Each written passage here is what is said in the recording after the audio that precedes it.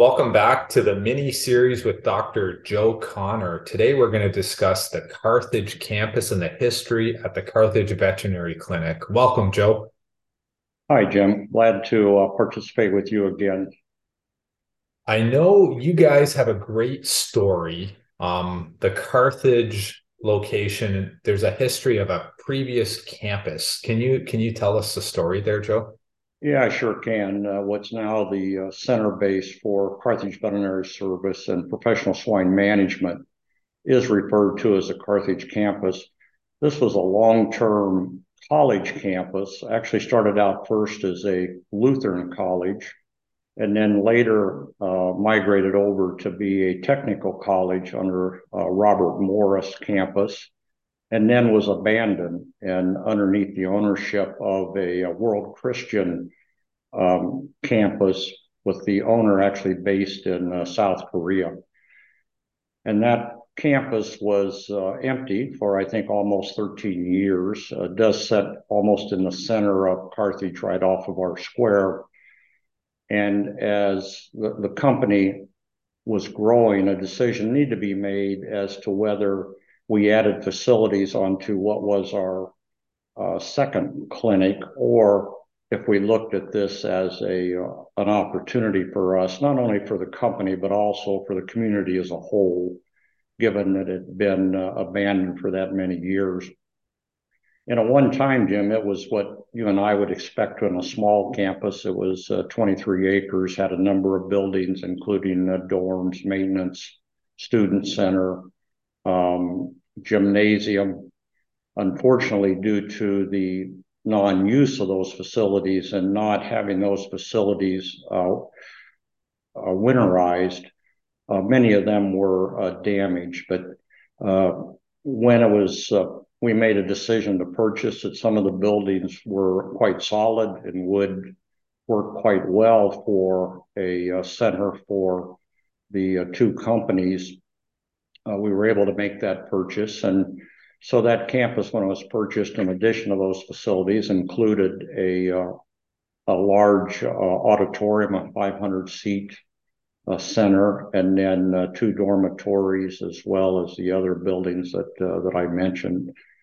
So once we made a decision to move into those facilities, and we remodeled one of the dormitories into our basic office center, removed several of the facilities that were unusable. We had a very active president of a local community college at that time that was able to take the auditorium and upgrade it. And then we also were able to remodel one of the dormitories. And then the student center became the what's now known as the Carthage Learning and Development Center. And then the company later added model facilities for a gestation, a farrowing, a wean to finish on the back of the Student Learning and Development Center, and that's how it exists today. So why else was it a good fit for Carthage? And I think it's safe to say it's kind of rolled out the vision that you hoped for, Joe. Yeah, during that time period, Jim, we had opportunities to train and producers that wanted to use the facilities both domestically and internationally. And part of the learning group was doing standard operating procedures that allowed these type of facilities to link those two together. And it was an opportunity to bring international trainees into the facilities and extend out the training to them and to their companies.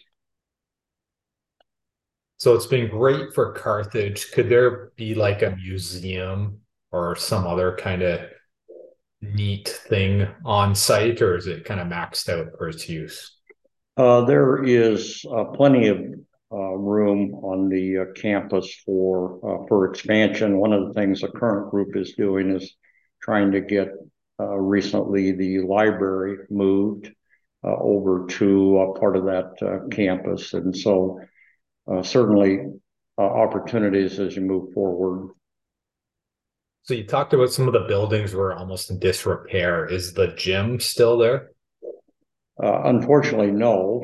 The gym had to be demolished, and it is unfortunate because it was actually two full gymnasiums within that huge building, but due to the weather damage, it was just not worth the cost to repair. So it's almost like an old haunt. Are there any other stories, ghost stories or anything that you have to share, Joe?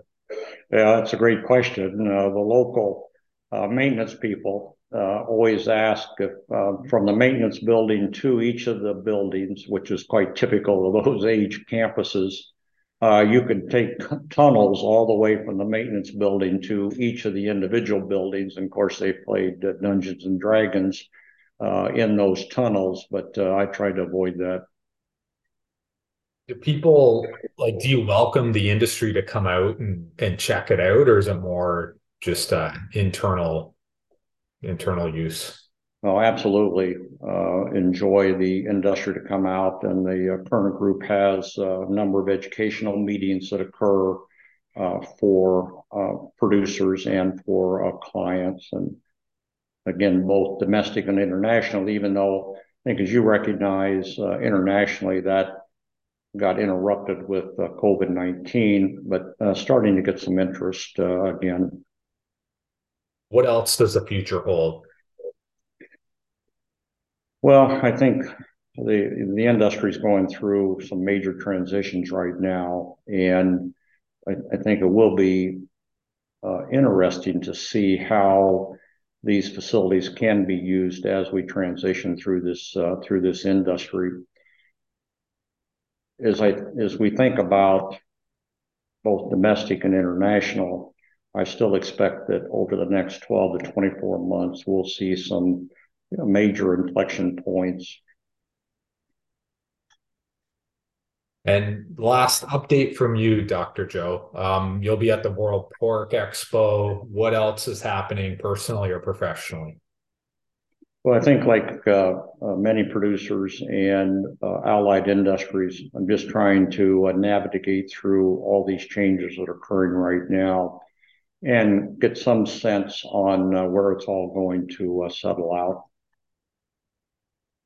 Dr. Joe Connor, thanks for sharing a little bit of information on the Carthage campus today. Very welcome.